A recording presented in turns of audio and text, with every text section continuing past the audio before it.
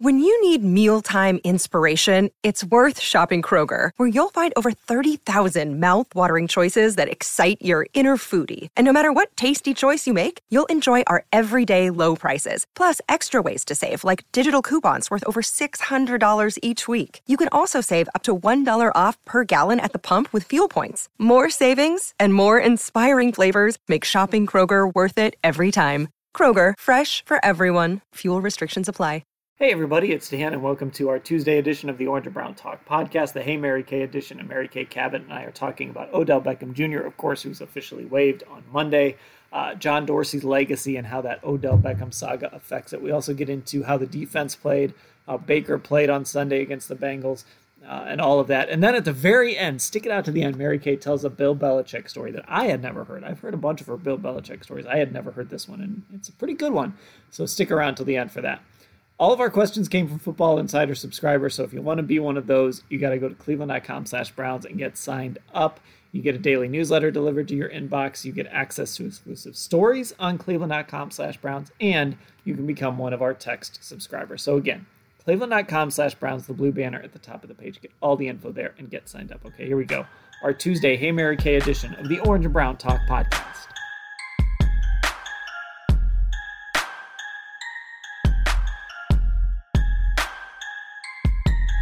Away we go on our Tuesday edition of the Orange and Brown Talk podcast. It's the Hey Mary Kay edition, and Mary Kay, of course, everyone wants to talk about Odell Beckham Jr., but lots of other good questions, too, from our Football Insider subscribers, so we're going to get to a bunch of them here over the next half hour or so. Obviously, Odell, front of everyone's mind, we're recording this about an hour after the Browns officially waived Odell Beckham Jr. No surprise, as you reported on Saturday, they came to the agreement, and this was always going to happen today.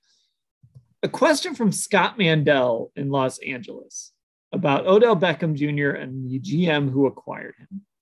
Hey, Mary Kay, does the OBJ trade tarnish John Dorsey's legacy a bit? OBJ hadn't been healthy since 2017. His freestyle route running was in complete conflict with Mayfield's precision route running preference. Should Dorsey have known all that? I mean, in short, how does this affect John Dorsey's legacy in his short time in Cleveland? Well, it's a great question. It really is a great question because John Dorsey's legacy is somewhat complicated because there are some really, really good things and there are some really, really bad things. And as of right now, I do think that you'd have to put Odell on the bad side of the ledger just because of the way that it worked out. When it happened, I was all for it. I wanted him to trade for Odell Beckham Jr. I thought it would be, great for this team. And I thought it would be great for Baker Mayfield. I thought it would be great for Jarvis Landry. Who could have foreseen all of the things that contributed to it not going well? But John Dorsey's legacy, in my mind, is defined in large part by hiring Freddie Kitchens. As when he had that chance to hire a head coach, he hired Freddie Kitchens. And of course, that was just an absolute disaster. So it would be hard to top that. I mean, because if he hadn't hired Freddie Kitchens and maybe they end up with Kevin Stefanski a year earlier, maybe that year goes differently and you don't go 6-10. And maybe Kevin Stefanski gets things rolling and Odell doesn't struggle that whole entire year.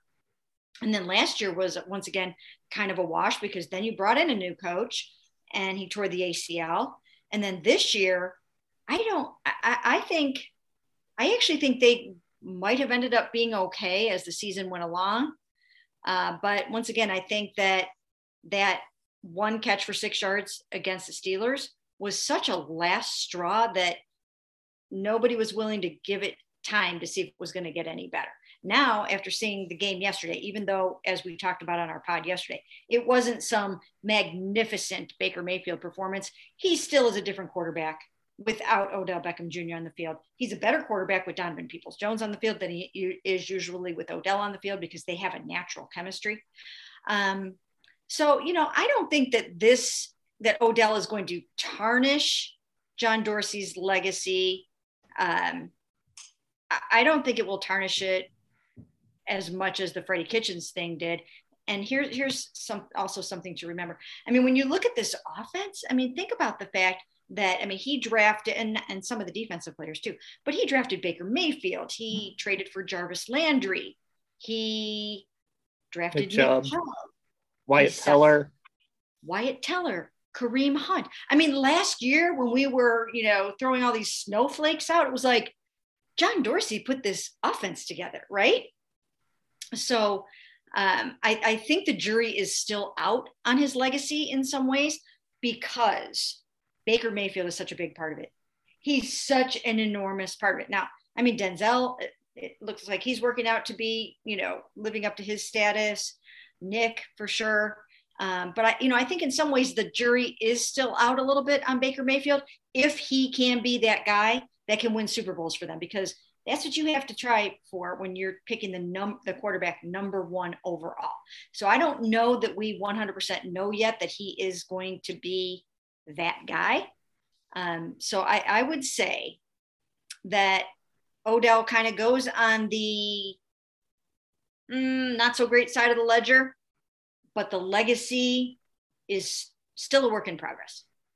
Yeah. And you and I both said it when we did the emergency pod on Friday, I think it was, that it was a deal that we would make again. Mm-hmm. Just kind of in that you got to shoot your shot, right? You rolled the dice to go get a playmaker. It ended up not working out. Okay. But, John Dorsey's, I think complicated is the right word, because I feel like this team needed John Dorsey, right? They needed a guy, after Sashi, they had all these assets, all this money. They needed a guy to come in and just pedal to the metal, accelerate this thing. Mm-hmm. I'm going to find the quarterback. I'm going to add talent no matter what. I'm going to take all these assets and I'm just going to use them, and I'm just going to add talent across the board. That's sort of how it is with John Dorsey. He comes in, that old school Ron Wolf style of scouting. I'm mm-hmm. sure that being around John Dorsey helped Andrew Berry, even though they're two very different types of GMs. I'm sure mm-hmm. it helped him to be around that Ron Wolf kind of style of doing things, and that old school, like, we're going to watch tape for hours and hours, way of doing things. It really did accelerate things, and he added a ton of talent to this team. And, some of it is, you take a chance on a guy like Kareem Hunt. That one could have really gone sideways, but it didn't. It's worked out great. He's been fine. He hasn't gotten into trouble. And he's one of your best offensive players. You go get a guy like Odell Beckham Jr., it just doesn't work. I don't know. This team needed John Dorsey, even if it was just sort of a flash in the pan moment for him. Yes. In terms of player acquisition, I think mostly a success until we sort of until the book is written on how Baker Mayfield's career turns out. I'll tell you, before this game, and again, he only completed 14 passes. Just one of them happened to be a 60-yard touchdown, and the other one was a nice 18-yard touchdown. That was a nice throw too. But before this game, before this victory over the Bengals, when he was at 3-4, his own record, because Case won one of those games, at 3-4, and adding up, and I wrote about this the other day, and adding up all the statistics and looking at fourth quarter comebacks and third down passing, fourth quarter passing, quarterback rating, and all that kind of stuff. I was like looking at all this stuff and thinking, I just don't know. I just don't know if you can honestly sit here today and say, we know for a fact this is the guy. And that's basically why, I wrote, he's got 9 more games to prove that he is the guy. Like, Odell's gone. This is your show now. What do you got? And I still do think that's important. Yeah, I thought it was a very efficient game. I thought it was really, he hit those deep shots. I mean, I thought that second throw to Donovan Peoples-Jones was as good a throw as he's made in a Browns uniform. I don't know. Yeah, I mean, it was a nice game from Baker Mayfield, and that this was the 2020 offense again. This was Nick Chubb making big plays. This was Baker taking advantage of some opportunities. It was fine, and you can win a lot of games if Baker Mayfield plays like this every single Sunday. So, yeah, I don't know. It was fine. I don't know if people want us to sit here and say it was an amazing game. I don't know that I would use that word. it was exactly what you want out of your quarterback on a day like this. Yes. And the other thing, I think it's important to note that, when I looked at all the defenses from last year, from 2020, and who they played and who they beat down the stretch, there were a lot of pass defenses that were in the low, the higher 20s, like 28, 29, 30, whatever. They did not play a lot of great pass defenses down the stretch. And he took advantage of that. He took advantage of, even the Tennessee Titans having a bad pass defense. So when you look at the Bengals pass defense, the Bengals were only 23rd in pass defense heading into that game. So these guys know how to identify the weaknesses. They identify those weaknesses. They found a weakness in Eli Apple yesterday a couple of times. He missed that tackle on Nick Chubb. Did you see that? Yeah. He missed that. And then they took advantage of him on the deep ball. So they do a good job of knowing exactly which matchups that they can cash in on. And that's why, like I said on yesterday's pod, I mean, he's going to match up well against the Ravens defense if they're going to be 32nd in pass defense and not be able to, and now without their safety.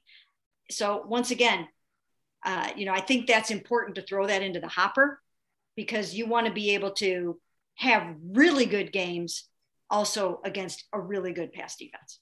Yeah. And I mean, look, that's great coaching too. You find the matchup, you take advantage of it. And, it's good quarterbacking. It's knowing who to pick on. It's knowing, Joe Burrow yesterday, when AJ Green came out for a play, I mean, that was the first, I don't remember if he threw that direction, but on that drop back, the first place he looked was AJ Green. That's what you're supposed to do as a quarterback, is find the favorable matchup and pick on it. A Baker Mayfield question. This one comes from Robert Seltzer in El Paso, Texas, one of our regular question askers. Mm-hmm. Hey, Mary Kay. Baker Mayfield was magnificent on Sunday, but in the aftermath of the OBJ turmoil, was he more impressive off the field than on? That's a great question, Robert, because I actually think it was off. I really do. I think it was off the field. And I wrote this glowing post-game column, just in the, the euphoria of thinking about the whole victory and everything.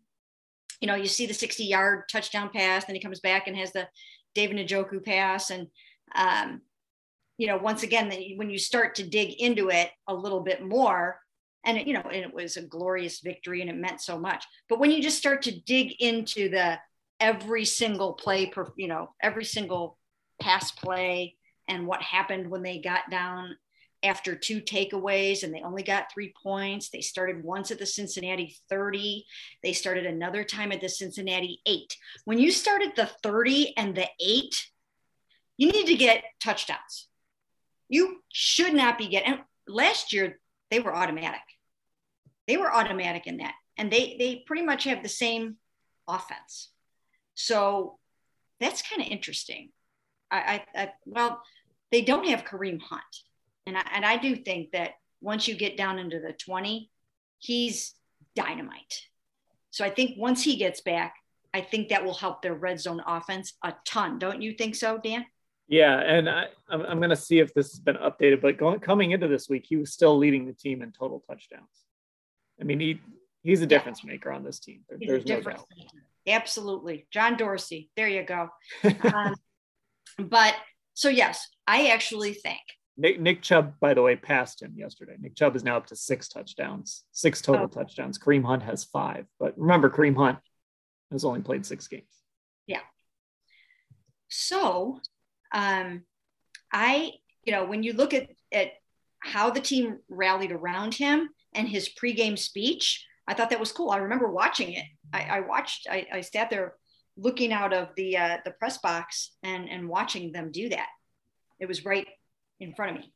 And that was really cool that Miles turned the reins over. You wrote about it, that Miles handed the reins over to him and let him give that speech. And he got those guys fired up. And that's why they drafted him. They drafted Baker Mayfield in large part because of the leader that he is, the leader of players, the way he gets people to follow him, the Pied Piper effect. Remember that?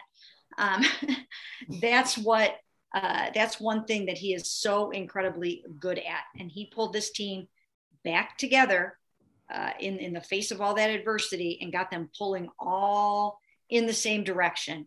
And yes, I think that had more of an impact than what he did on the field.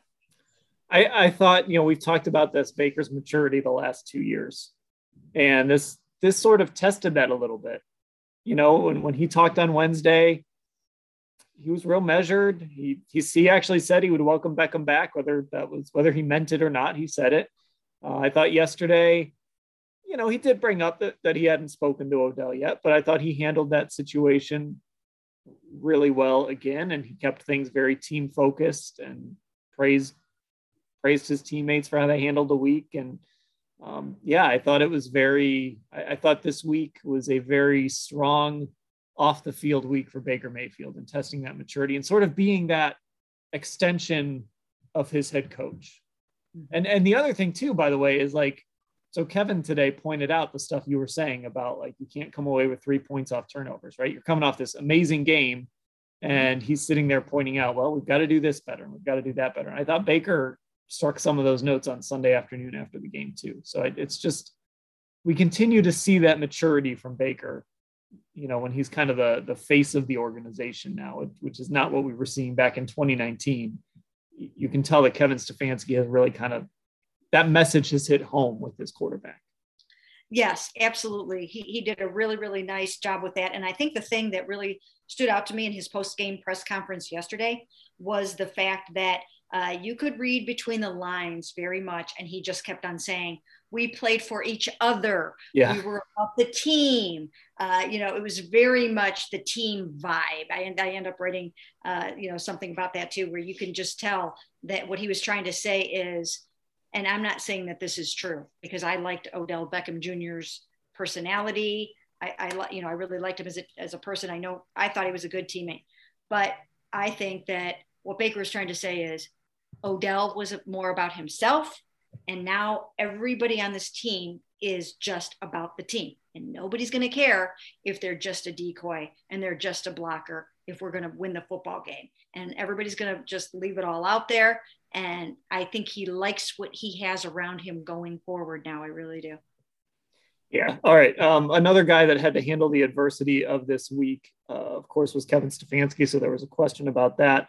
The Browns had lost 3 out of 4 coming into this game. And of course, you had the Odell situation. So from the 608 area code, hey, Mary Kay, this is the first time that Kevin Stefanski has run into some rougher sailing. The short losing streak, like I said, they had lost 3 out of 4 to the drama, significant injuries. How do you think he is handling everything as a young, inexperienced head coach? I thought he handled the week tremendously. I thought he did a phenomenal job with the week. He really did. Sometimes he doesn't say much, but he does a really nice job of diffusing a situation. And he did it. I mean, he really handled it incredibly well. And, he had to, leave some of it, he couldn't say, too much about anything. And I thought that was appropriate. Sometimes you don't want to say too much, but there were two phrases that he used this week. And we talked about it again yesterday on our pod. And I thought these were so vitally important because he beat his team over the head with it. And that is, our lives depend on winning this football game, and we are desperate, right? And those were some big words, right? I mean, that's those are some strong statements to make, that our lives depend on winning this football game. But he was basically right. I mean, this was as close to a must-win game as you can get midway through the season. I'm a must-win purist. I don't like must-win. I don't like must-win. We start using it too early, and I don't like it until you are on the brink of getting eliminated from being able to go to the playoffs. That's my must-win. That's my bar for must-win usually. But this was an enormous game, because if you had lost this one, you would have been clawing your way through the rest of the season. You would have had no margin for error. You would have had to go on an incredible run. You would have had to make sure that you beat those Ravens twice and all these other things that you had to do. Now they're right in the thick of it with everybody else. They are absolutely right in the thick of it, and they can still kind of control their own destiny. And he had to drive that point home. And that is not an easy thing to get your team to buy into or to necessarily believe, midway through a season. I mean, it's almost like you have to work them up into a playoff, win or go home frenzy. And he did it. I mean, he absolutely did it with those strong remarks. And that was so impressive because they got it. I mean, that defense did come out and play like their lives depended on it. I mean, they really did. Ja'Marr Chase looked bewildered in that game, didn't he? Yeah. He looked bewildered. He was lost. He caught 6 of 13 targets. He was hearing Greg Newsome and those guys get there before he was hearing footsteps. I mean, he was rattled by that first interception of Denzel Ward's. He was rattled by that. I mean, they had him reeling in that game. I don't even know what he said after the game, but I can just imagine that he was just completely dominated and overwhelmed. And I think the defense really took what Kevin Stefanski said to heart, and they just came out and it snapped into focus. And I feel like that game was a turning point for the defense. I really do. Yeah. I mean, it certainly could be. This is a game that, we'll see how things play out over the next month and a half. This could be the game we look back on and say, oh, okay, that's when it happened. I thought those were very focusing. I mean, I thought that was his way of saying, don't worry about this Odell stuff. Yeah. Like, focus on this game, guys. That was his way of sending it. And he put it out there publicly, which is something we've never really seen him do. We've never seen him be real desperate, right? He kind of did during the playoffs last year when they sort of changed the focus from 1 week at a time. I mean, you've talked about this, to 1 week at a time to let's go win the Super Bowl.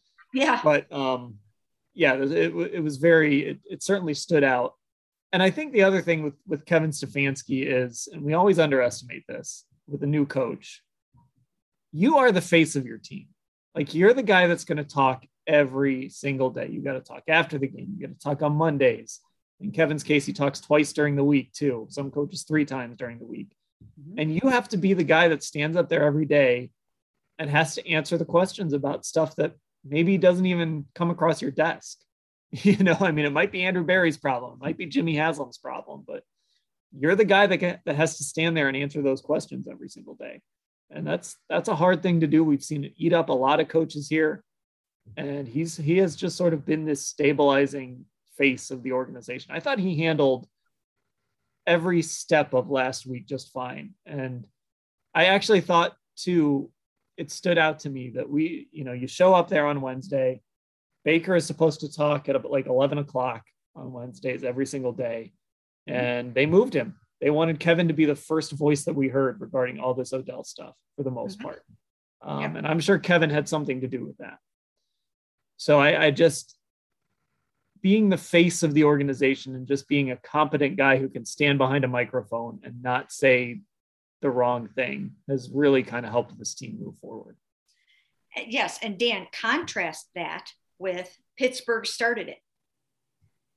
Right? Yes. I mean, complete contrast to, the dysfunction under Freddie Kitchens. He never said the right thing, right?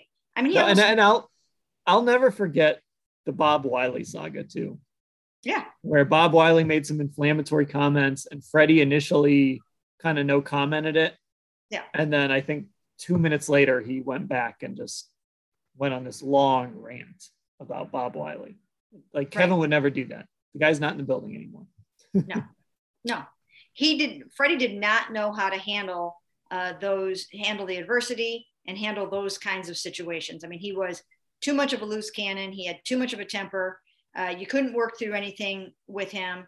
And no, he did not handle those things well at all. And everybody that we've ever talked to, even, before Kevin really was on the job, Brad Childress and everybody, that's what they talked about. They just, they said, you will be amazed at how mature he is and just how unflappable he is.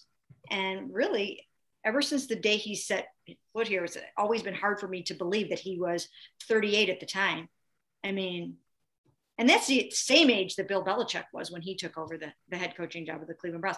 I mean, it just sounds so young to me now. It probably sounds young to you, right, Dan? It's younger than you. Well, I did that story on him, and when I went to Philadelphia, and yeah, he graduated like 2 years after I did in high school, and like listens to the same music, and like I'm like, oh, okay, this is just weird. Yeah, isn't it? I mean, I don't know. He's a little bit of an older soul. He's just a mature guy. Now his beard is catching up to the whole program. He's got the gray beard now. So yeah, his beard is basically the age that he probably really is in that mind. But for him to be able to handle everything the way that he does for a second year head coach, I think it's pretty remarkable. Few questions here. Let's go to the defense. You touched on this a little bit, but this comes from Carl B in the 408 area code. Hey, Mary Kay, do you think it's time to recognize the progress Joe Woods and his defense have made? They are quietly one of the better defenses in the league, and corralling Joe Burrow and company is not an easy task. A lot of questions about Joe Woods a few weeks ago even, and now here we are. I mean, that was the best game this defense has played. Well, you know what, Dan, I think that that you might have picked up on the fact that I have never been down on Joe Woods throughout this whole entire season about that defense. And the thing that I have harped on from minute one is the fact that these guys never had a chance to work together. They were injured like crazy. I mean, they were felled by hamstring injuries throughout all of training camp, all kinds of soft tissue injuries. And he just kept having to work with what he had to work with. And it was just always one thing after another. And I did wonder, how the heck is this defense going to play together when they never had time to practice together? And it took a while, and it's still a work in progress. But the group that really came together and came of age yesterday, obviously, was the secondary. The secondary was like, okay, we've got this.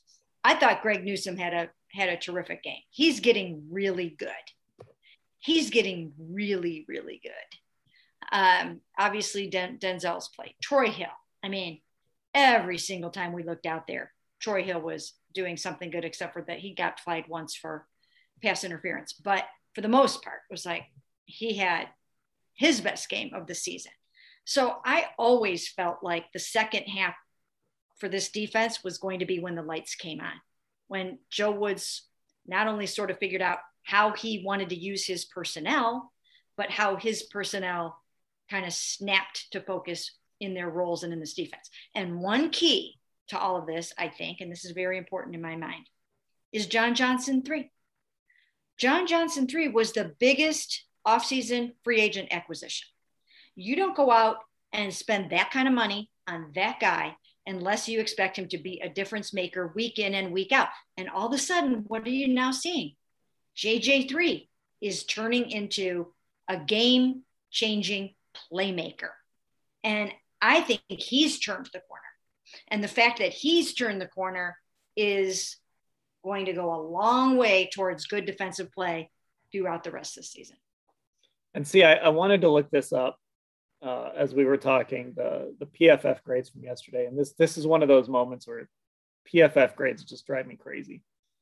Greg Newsome was pretty low. He was the 7th highest graded guy in coverage on the Browns yesterday, and a 65.7 coverage grade. And I can't get behind that. Sorry, PFF, I disagree. The Greg Newsome I watched yesterday was one of the best defensive players the Browns had on the field. Mm-hmm. So this is one of those moments where these PFF grades, and I can't. I mean, they gave him a 58.2 defensive grade. I'm not buying it. Sorry, PFF. I'm out on this one. Mm-hmm. Same. I thought he was really good. And by the way, on that flea flicker that the Bengals ran early in the game, he was all over Jamar Chase. And I think that's where they wanted to go. And it ended up being a good chunk play for the Bengals, but that was not the play they wanted. They wanted to go to Ja'Marr Chase down the field on that flea flicker, and Greg Newsome covered him really well. Yeah, you know what, Dan? I'll tell you, they kind of knew. There was nobody else on the Bengals that had more than two touchdown catches, I don't think. And Ja'Marr Chase had 7. And they basically had the game plan to mess him up. And it worked beautifully. I mean, I think they watched what the Jets did to him, and then he had another game where he did not play well at all. And their game plan, their focus, as Kevin Stefanski said today, was to deny him the football. And for the most part, they did. Most of the time, they did. And in big moments, too. I mean, all you needed to do early on was, hit a couple of those big plays to him, and it's a different ballgame. And they could not make it happen. And I just thought it was just tremendous how they pulled together and had that kind of a game in the secondary. It was very Belichickian, right? Take away what the other team does best. Right. Which is something I think we're going to talk about a lot this week as the Browns gear up to play the Patriots. All right, let's talk about a contract, but not the contract we normally talk about. This guy's name came up a few times. And I think with some resolution on this Odell Beckham situation, frees up a little money. And so, we're going to talk about this guy. This comes from Fred in Naples. Again, there were a few questions about Wyatt Teller and his contract, but Fred in Naples. Hey, Mary Kay, Wyatt Teller is an absolute stud. I think he should be the top priority in contract extension talks. What do you guys think? We've talked about Wyatt a lot, and I think we've sort of assumed he'd be the odd man out. When I've talked to Wyatt, I talked to him during training camp, and it really did feel like he wasn't out the door, but it felt like he understood that maybe there just wasn't going to be enough money. These situations change now. It's November. Where are we at, Mary Kay, in your mind, as far as Wyatt Teller and a possible new contract go? Well, all along, I have thought that Wyatt Teller would be one that would want to test the free agent waters because he stands to really hit the jackpot. But there are other considerations when you play football, and that is playing for a contender, playing on a line for people that you like, playing for coaches that you like. And I think he really likes it here. And so therefore, I think they should sit down at the negotiating table, all of them, and try to get him under contract, try to get him wrapped up. He's the kind of guy that you want to have on this team. He is so important. I mean, what a game he had yesterday. And so, yeah, I think they should hurry up and try to wrap him up and give him something that he can feel really, really good about, and put incentives in it and do whatever you have to do, and try to see if you can't hammer something out before he hits free agency. Yeah. And I mean, the other consideration is, this is a weird thing to say about a guard, but the other consideration is system. Part of what makes Wyatt so good is he's playing in this system where he can get out and pull and, kind of lead the way for Nick Chubb and Kareem Hunt. And this is like the perfect system for him. If he were to go someplace that maybe, and there's lots of teams that run this system, but if he were to go someplace where it was a little more, I guess, of a traditional blocking scheme, I don't know. I don't know if he'd be quite as valuable there as he would be here.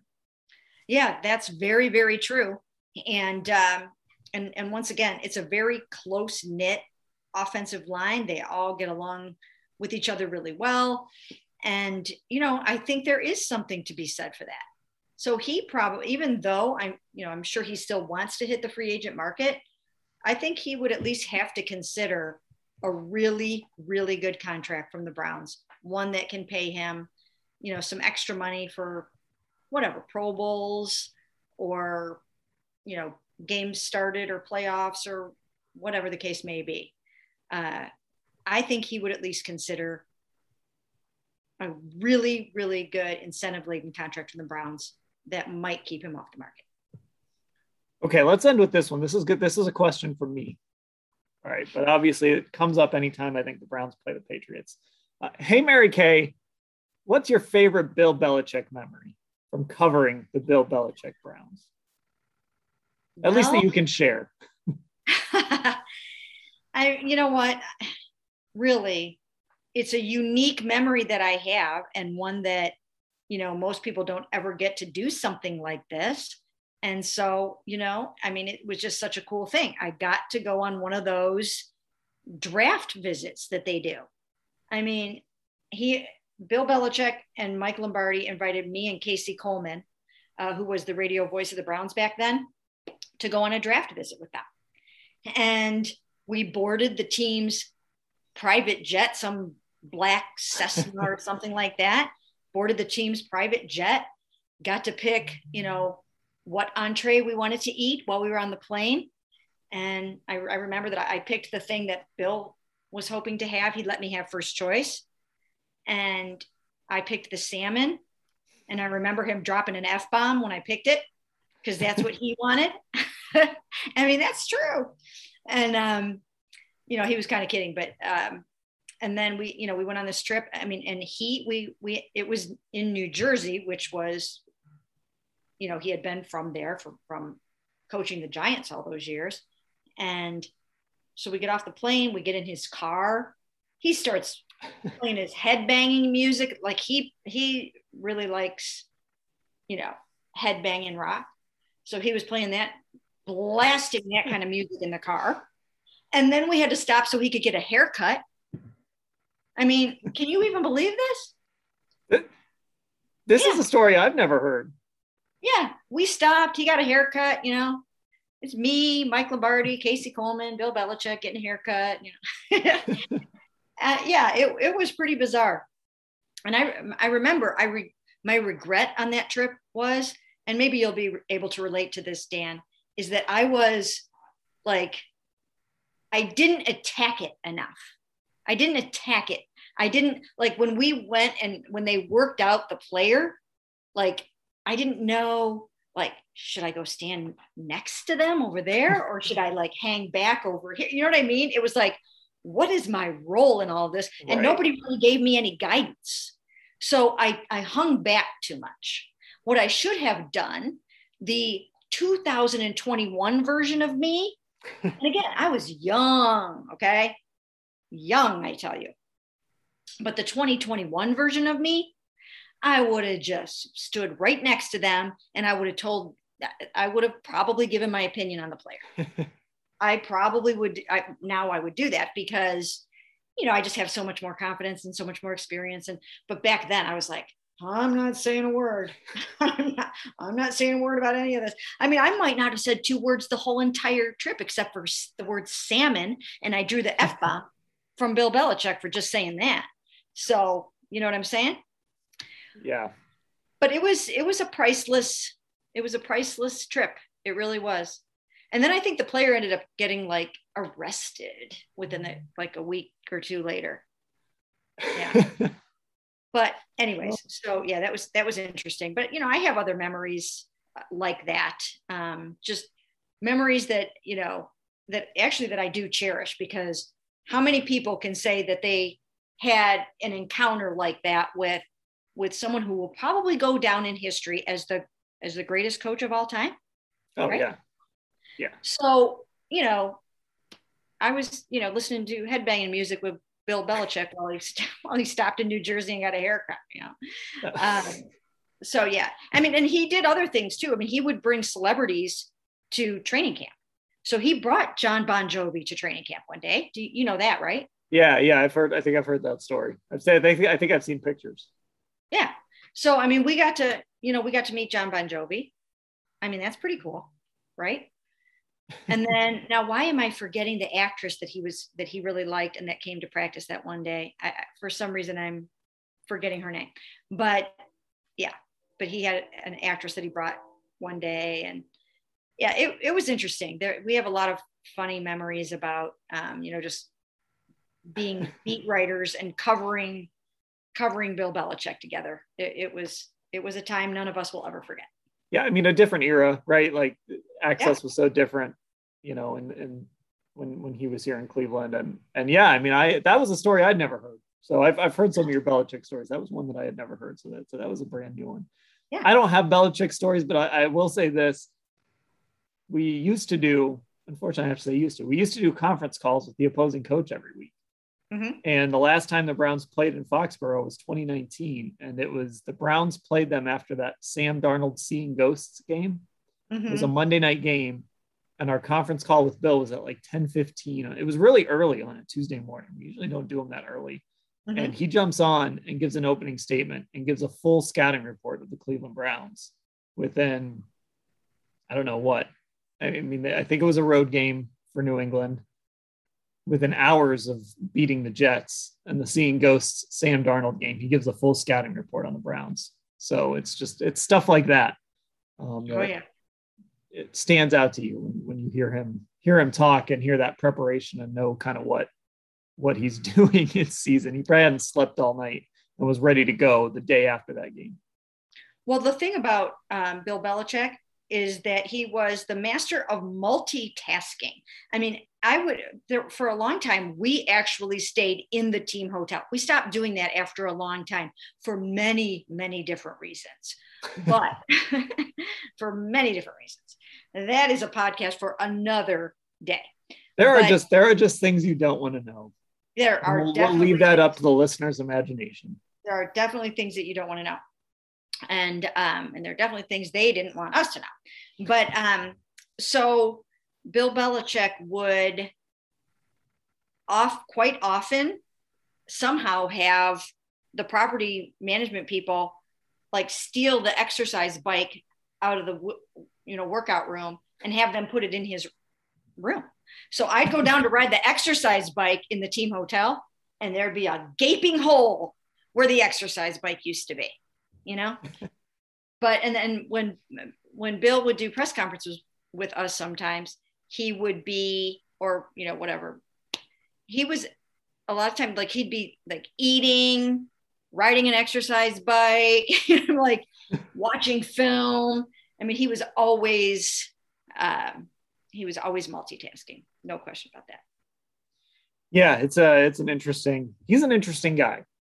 Oh yeah. One of the podcasts I listen to regularly is Chris Long's podcast, the Greenlight Pod, and he played in New England for a year, and he tells some Belichick stories. No windows in the building and just how Bill was. But yeah, they do things very differently in New England. That is for sure. And I'm sure it was going that way here in Cleveland before everything went down in that regard. Okay, there we go. Our Hey Mary Kay edition of the Orange Brown Talk podcast, and bonus Bill Belichick stories there at the end for everyone. So appreciate everyone sticking it out here till the end. Just so you know, that salmon order has never changed for you, Mary Kay, right? That's right. If we took that plane again today, that's one thing that would be exactly the same. I would choose the salmon all over again. Always get the salmon. Okay. Thanks everybody for listening. If you're not a Football Insider subscriber, go to cleveland.com/Browns. Click that blue banner at the top of the page to get info and get signed up. Mary Kay, I will talk to you later. Sounds great.